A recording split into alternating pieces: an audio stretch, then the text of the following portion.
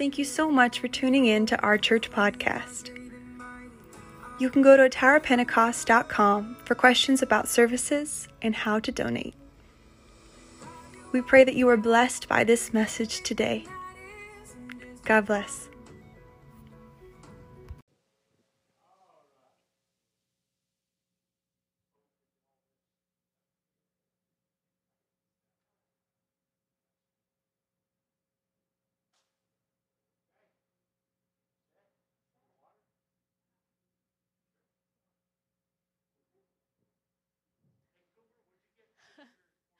Praise the Lord.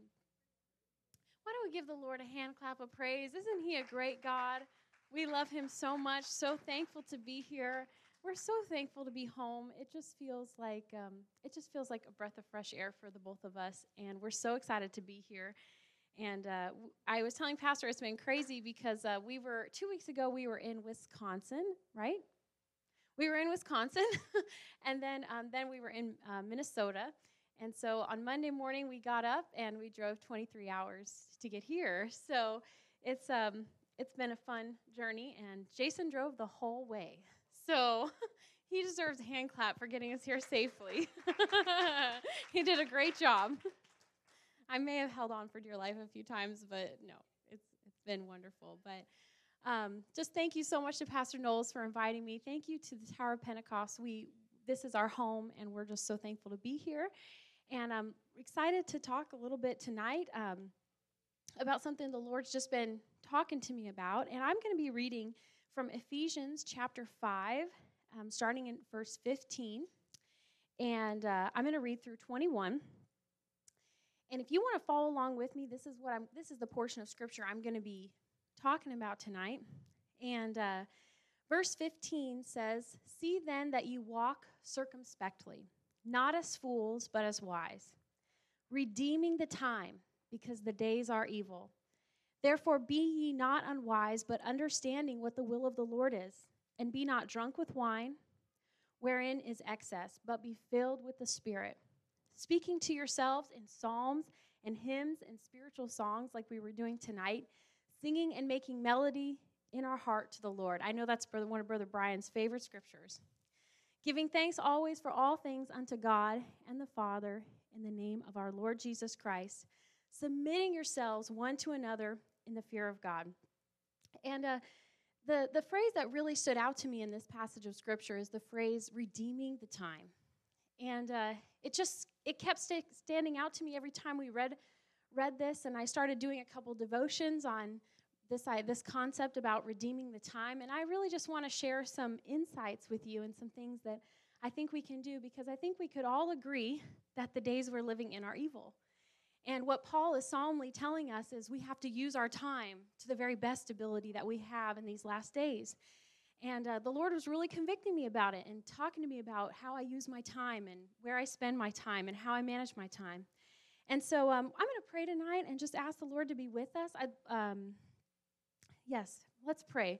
Lord, we thank you so much, God, for the opportunity to be in your presence, which we feel here tonight. Lord, I thank you so much, God, for every soul, every heart that's in this place, praying that you would just touch our hearts and our minds, God.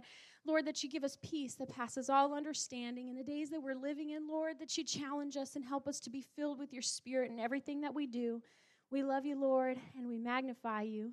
In Jesus' name, amen. Amen. So how many of you have ever used a GPS before? Ever use it? Okay, so if you use Google Maps, now some of you don't need GPS, right? You've lived in Tri-Cities your whole life. Nobody needs that, right? But if you do type in the GPS, a lot of times it'll say your estimated time of arrival is this. Now, if you're like me, what I like to do is look at the estimated time of arrival and see how many minutes can we shave off in the time from here to the destination.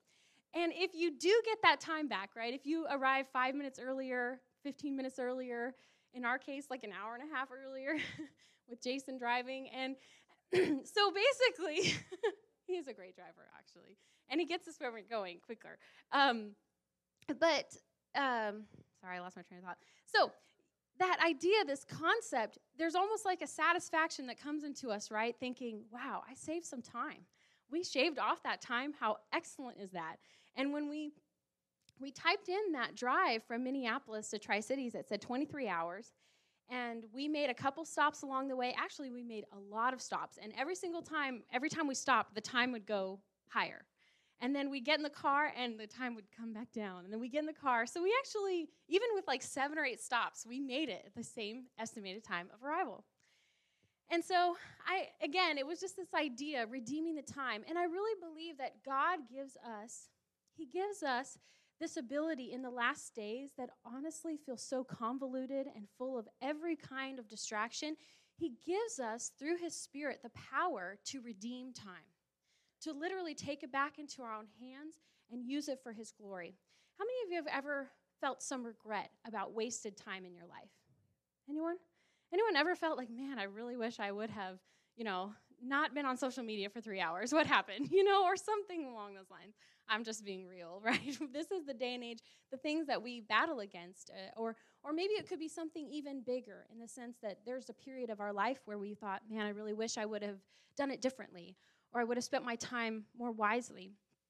But I think that this scripture that Paul addresses to the Ephesian church gives us hope, that even if maybe we haven't done everything right in the past, we still can make the best use of the time that God has given to us, and we can really consider the time that we've been given as a gift and an opportunity to really use it for his glory.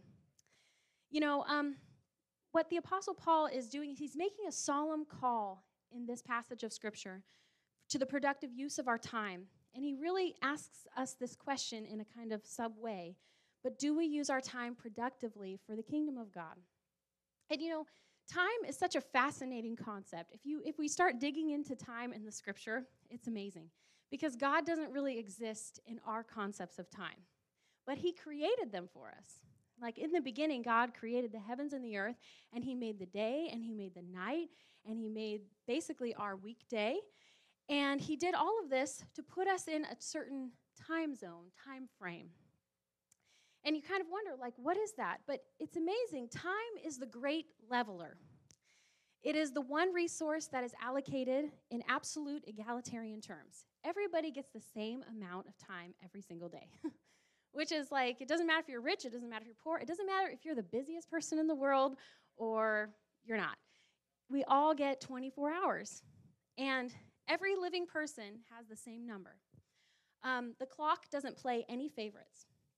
So we all have this equal measure of time in every day that the Lord has allotted to us, and it all kind of goes back to how he created the universe and our solar system, and what is it, the sun revolving around the earth revolving around the sun. Wow. My brain. The sun does not revolve around the earth revolves around the sun. It's been a while since I've been in school, if I'm just being honest, but I do know that information.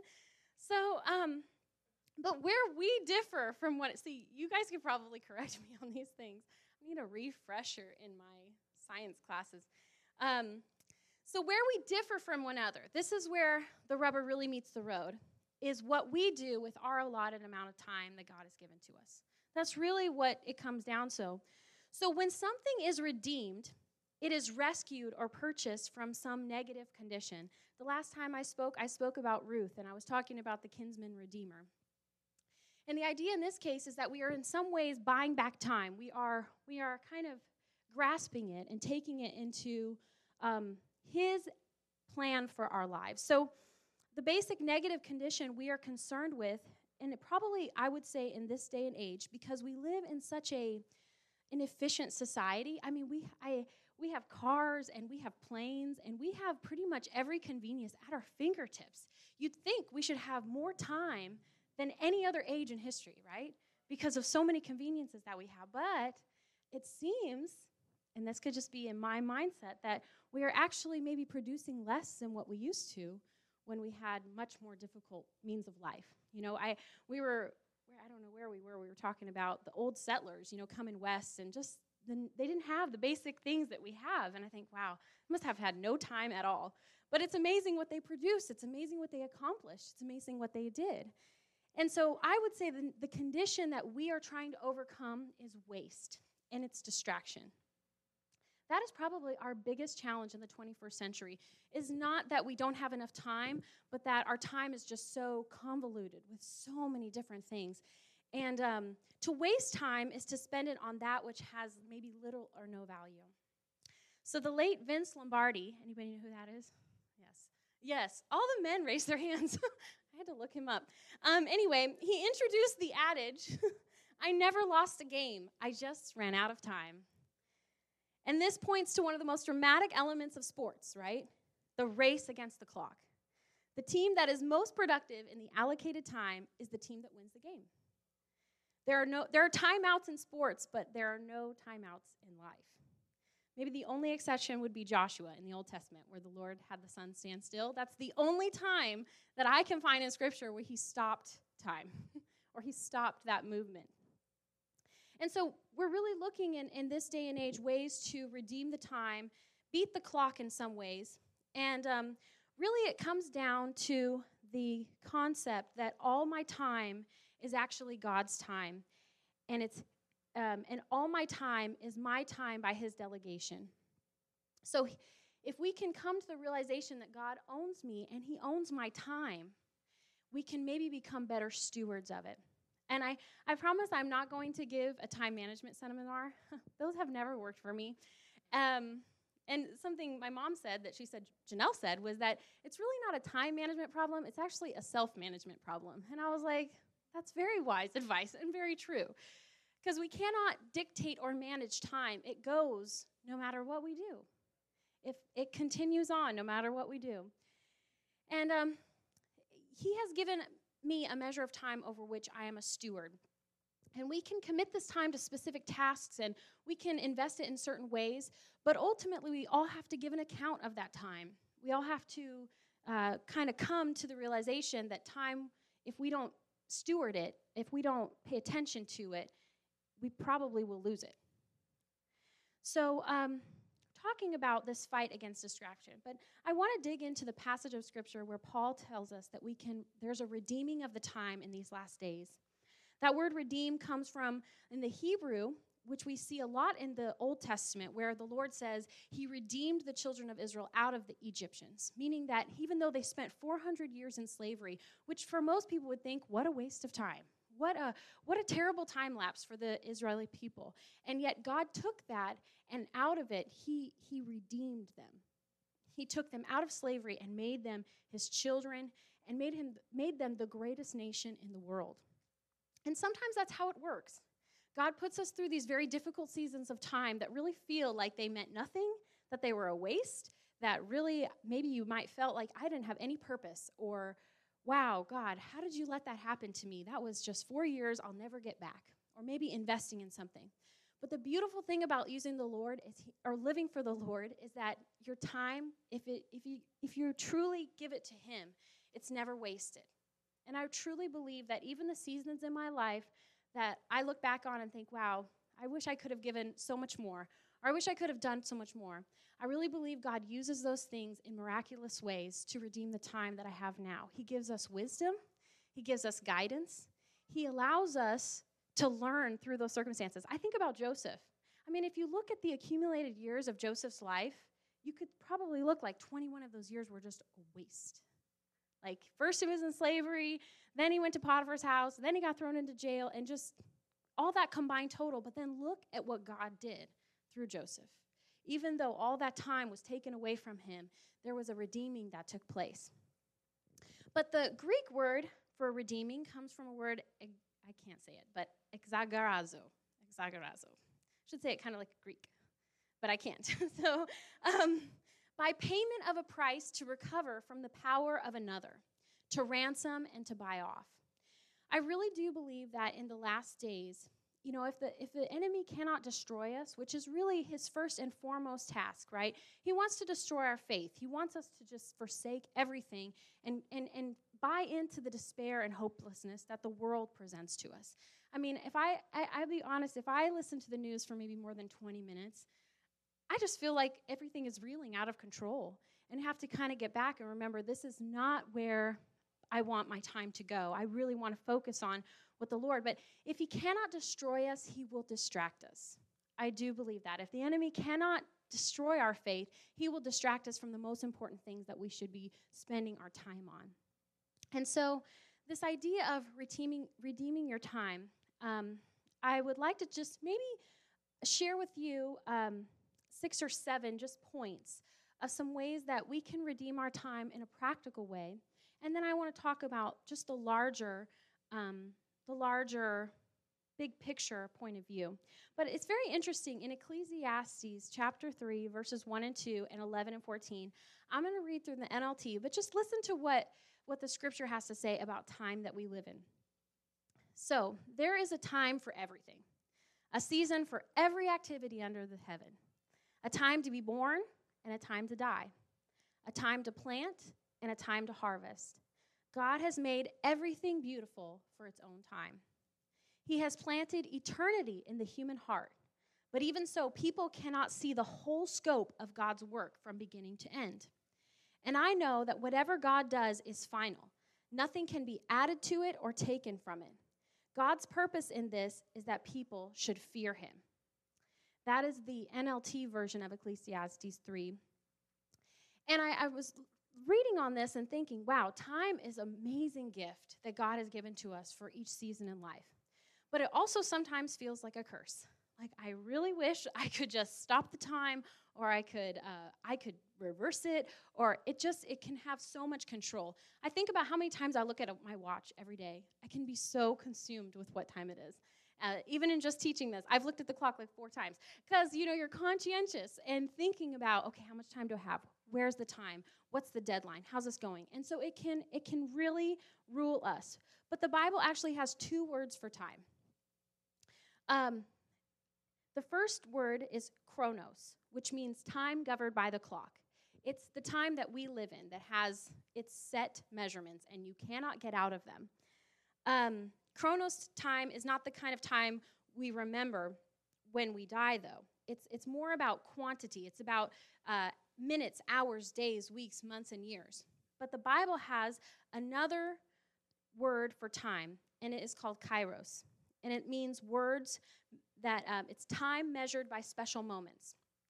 And it's very interesting. I was talking to Jason one day. I was saying, the Bible says, honor your father and your mother, and he'll literally give you long life. That's what the scripture says. I think, well, how does he do that?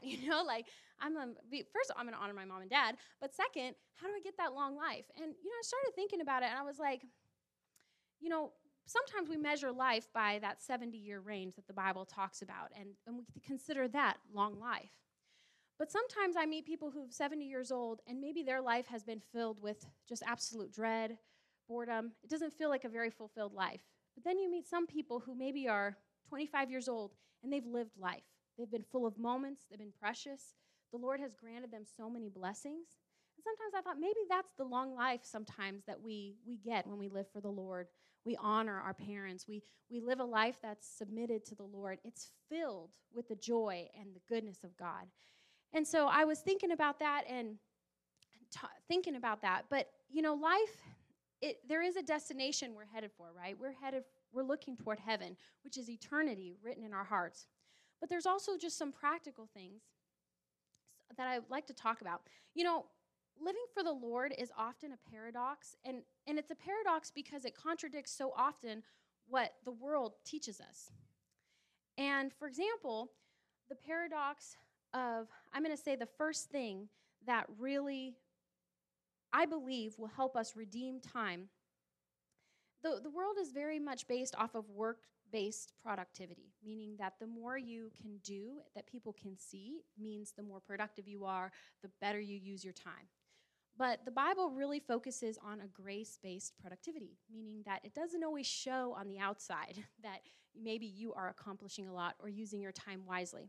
So, for example, when we as Christians say we spend this much time reading the Word and praying in the morning, a lot of people see that as wasted time, that it really is taking away from the allotted 24 hours that you have. I mean, you're not going to get those back. That's 1 hour of your time. And I think even though we know it as Christians, that's something we should do, be spending time with the Lord daily, it really is contrary to our natural flesh, really, really contrary to what we think success looks like. Because success is so outward in the world that we live in. And it's just amazing when we start talking about time, how much it is linked to our success. But my number one, and some of this is coming from a devotional that I've read, is start with the Word. If we can start with the Word when we wake up in the morning, it's amazing how much research has already been shown that if you look at your phone first thing in the morning and you check your email or you check your social media, you're bound to be less productive within your day. But if we can start with the Word and model what our Redeemer looks like, we must first know him, his purposes for the world, and what he has called us to do with the time he has given us. In Mark 1:35, it talks about Jesus saying that in the morning, rising up a great while before day, he went out and departed into a solitary place and there prayed. Looking at the life of Jesus, our Redeemer, he lived such a humble life. Only 3.5 years of his ministry. Before that, we don't really know much about Jesus' life at all. But if we consider what he did, it really was nothing too glamorous. I mean, aside from healing everybody and preaching the gospel and saving us. But if you looked at it from such a human perspective, he had no great talents. He was not the most successful businessman. He was not, we don't know if he was athletically inclined. We have no idea of these things. But we know that he is the greatest man to ever live, that he is our Savior, our Redeemer. He accomplished more in one act on the cross than any other thing in history, showed us more love than we could ever have. And so it's amazing. His lifestyle was so marked by compassion for people, but also by prayer, by time in the Word, by going to lonely places. I think Luke says that he went to a lonely place, I think 3 times, that Jesus went away when he could. And so that would be my number one, is if we can start our day with the Word, we will redeem time back. I really believe if we start with that mindset of, Lord, I want to know what your plan is for my life first, we will eliminate so much distraction throughout our day, so much purposeless things that we do. The second one is let your yes be yes. This is a really hard one for me. To redeem our time in the model of our Redeemer, we must ensure that our yes is yes, from the smallest to the biggest commitments. We kind of live in a day and age where it's like nobody wants to say no to anything. And really, if you say no to anything, then you are maybe not so great. Do you know what I'm saying? We don't want to look as any way lesser in some way. And I'm saying this from a person who struggles to say no with all of my being. It's horrible because you want to give and give and give and give and give and give and give. And there's so many avenues in the day that we live in to just run ourselves so thin. And sometimes what happens when we say yes to everything is that we end up dropping a lot of our commitments. And so becoming intentional about what we say yes to is really important. And what also happens is if we say yes to anything, then we become stressed. If we always say yes, we'd probably be stressed. That's probably a good thing to write down. It's just a rhyme, right? But, when we get stressed, then we get to worrying. And worry can take up so much of our day, stress, fear, all of these things. And so this idea of letting your yes be yes really can begin to eliminate, because when we start thinking, oh, wow, really, I don't really need to do that. That's really taking time away from the things that are most important to me. It helps us redeem that time. The third point is a descent from the kingdom of noise. So oftentimes we actually have to fight for our time with the Lord to block out the noise, the distraction. We're looking for stillness and reflection. I once read the book, The Screwtape Letters by C.S. Lewis. Has anyone ever read that book? It's a pretty incredible book that C.S. Lewis wrote back in early 1940s and 1950s. And it's a series of letters written by a devil or a demon on a mission to destroy a young Christian's walk with God. And there's a devil named Screwtape who calls the age that they're living in the kingdom of noise. And this was back in the 1940s and 1950s. But if we think about it today, what an age we're living in. The kingdom of noise. It is everywhere. It is everywhere. And obviously, when we talk about silence and we talk about noise, I'm not just thinking about external noise, right? Which is the big bass sounds you hear when you're going down the highway and someone's got it turned up all the way, making us listen to their music or whatever. But the nonstop news, entertainment, buzzing of devices, but it's also referring to the internal noise that blocks our ability to be silent and reflective. So really, if it's so difficult in our day and age to silence that inner voice, that constant flurry of distraction and noise. And so there's Psalm 46:10 tells us to be still and know that I am God. to really take time to reflect that he's in control. Number 4, which leads back to number 2, is to prioritize your yeses. To redeem our time like Jesus, we must decide what matters most and allow these choices to prioritize our commitments. You know, Jesus knew the difference between urgent and important. He knew the difference between what was the most important things in his life. Dorothy Sayers said, under all of Jesus' gentleness, there is a purpose harder than steel. He was so decidedly purposeful about his mission here on earth that he would not let anything distract him from doing what he was called to do. And we have to be that way in a way. We have to really remember, why am I here? What does God call me to do? And make sure that that stays at the forefront, really keeping Jesus at the center. Number 5, and this can be a little challenging, accept your unipresence. Okay, the Lord is omnipresent, meaning that he can be everywhere. But we are unipresent, meaning we can only be in one place at one time. So oftentimes, you know, if you think about it, we're trying to do like 3 things at once. And but really, if we really can accept it, we really only have the power to be mentally focused in one place. Meaning we can't be on our phones while we're trying to have a meaningful conversation with someone.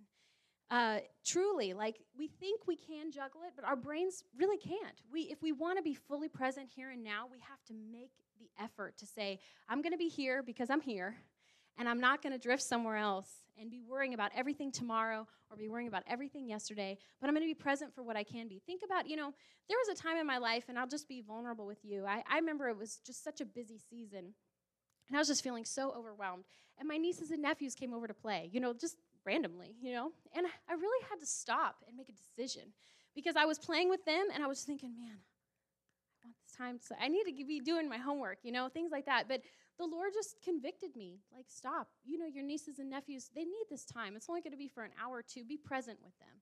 And that's a really hard thing to do when you have a to-do list long. But they really were more important. Really, our families, our loved ones, they are more important sometimes than maybe even the A+. And I'm saying that from someone who got a B. You all remember Brother Kelly said that he gave me a B. But I hate it, right? I hate it. But really, what is the most important? What is the most important thing? And we have to stop sometimes. But here's the interesting thing. In Matthew chapter 12, there's a story where Jesus is teaching in the synagogue, and it says that his family comes, and they want to talk to him.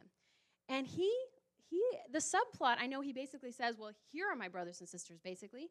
But really the subplot is he's saying, this is more important right now than my immediate family. He's saying teaching the word of God to these people in this moment is my higher priority than spending time with my family.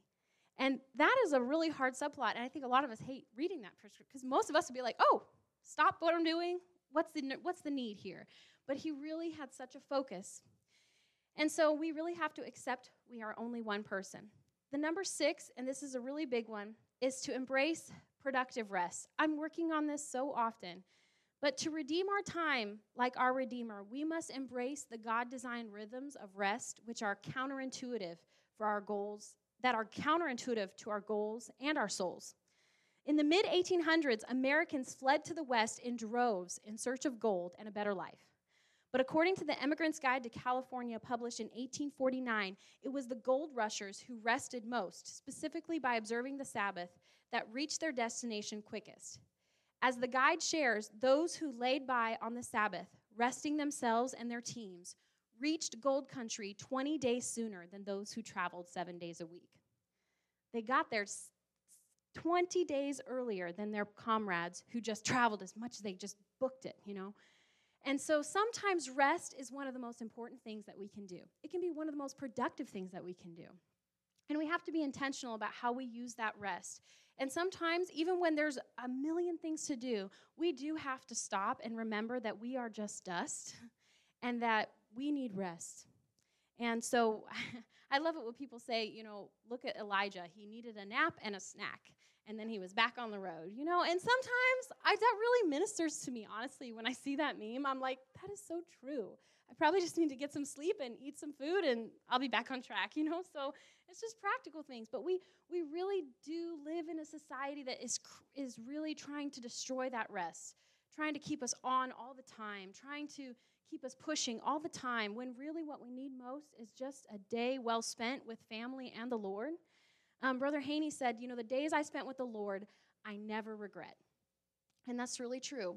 They're never time wasted. Number 7, and this is a big one, eliminate hurry from our lives. So to redeem our time in the model of our Redeemer, we must embrace busyness while ruthlessly eliminating hurry from our lives. Now, I read a book called The Ruthless Elimination of Hurry by John Mark Comer, and it was one of the most powerful books that I have ever read. He basically boiled it down to some of the worst moments in his life was when he was in a hurry, when he yelled at his kids, when he sped 20 miles over the speed limit and got a ticket. He said, the worst moments in my life often come when I'm in a hurry. He goes, but what I've learned to do is I ruthlessly eliminate hurry from my life, which is counterintuitive, right? Because you think if you're really fast and you do all the things that you got to do, you're going to get to your destination quicker. When in fact, most of the times where we've lost our keys, when we really knew where they were, or we get a ticket because we're going too fast, or just like so many things that come, we think, from hurry. But in the end, it really isn't good for us to be always in a hurry. And he said, Jesus never came off hurried. Kevin DeYoung put it in this way. Jesus was busy. In fact, the Bible says that he was so tired at one point that he almost couldn't go on, but he had compassion, right? But never in a way that made him frantic, anxious, irritable, proud, envious, or distracted by lesser things, even though he was busy. But he was never, it seems like, in a hurry.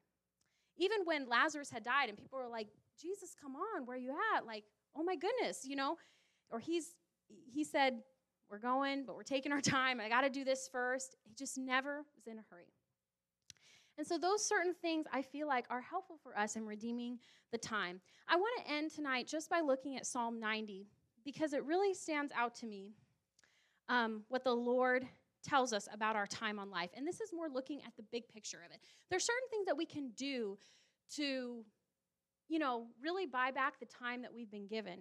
But in the end, we always have to have the bigger picture of what the purpose of our life is. And I want to do this by an illustration. So in verse 1 of Psalm 9, it says, Lord, you have been our dwelling place in all generations.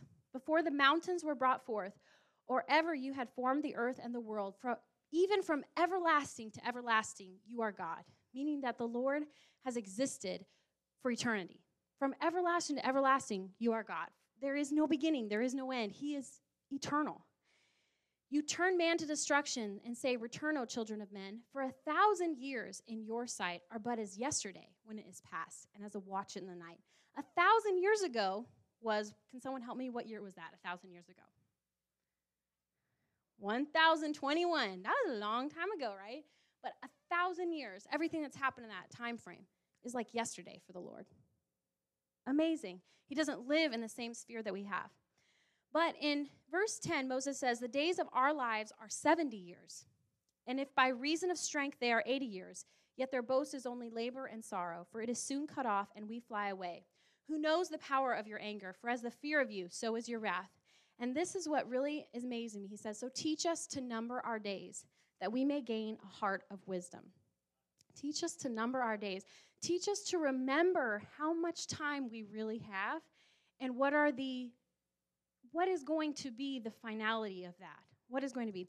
I'm going to show a little illustration. I'm going to put them right down.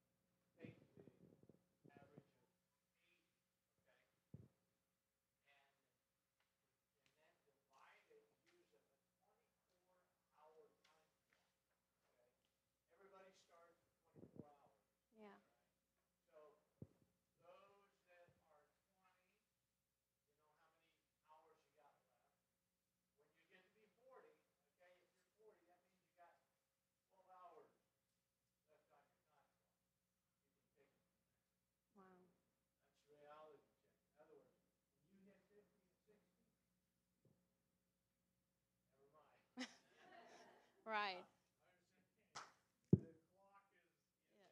Yes.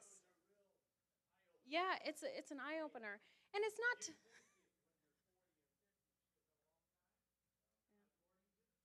Not according to that.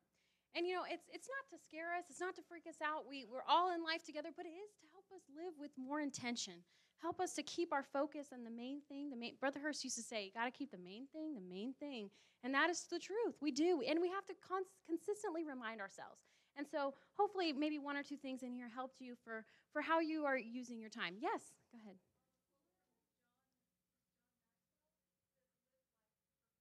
Yes. Yeah, exactly. Got to live it with purpose. Yes, go ahead.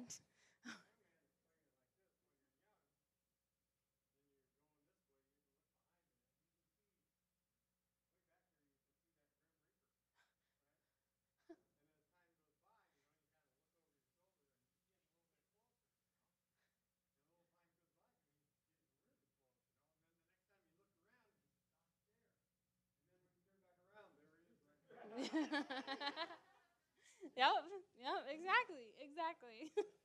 So why don't we all lift our hands tonight? Why don't we just take a few minutes to just talk to the Lord, talk to Him about our time, talk to Him about helping us in this day and age we live in. Lord, we thank you, God, that you give us purpose, that you give us promise and so much hope in the days that we live in, God. I know there's a lot of distractions. There's a lot of things to keep us away from you, Lord. But I pray, God, that we just live with greater intention, redeeming the time, God, in these last days, Lord, using it to the best of our ability to move the kingdom of God here on earth, Lord. We thank you so much, God, for the body that you've given to us, for helping us, giving us grace. We magnify you, Lord. We pray that you'd bring everyone here safely back on Sunday and bless the rest of their week. In Jesus' name, amen. Amen. God bless you all. Thank you so much.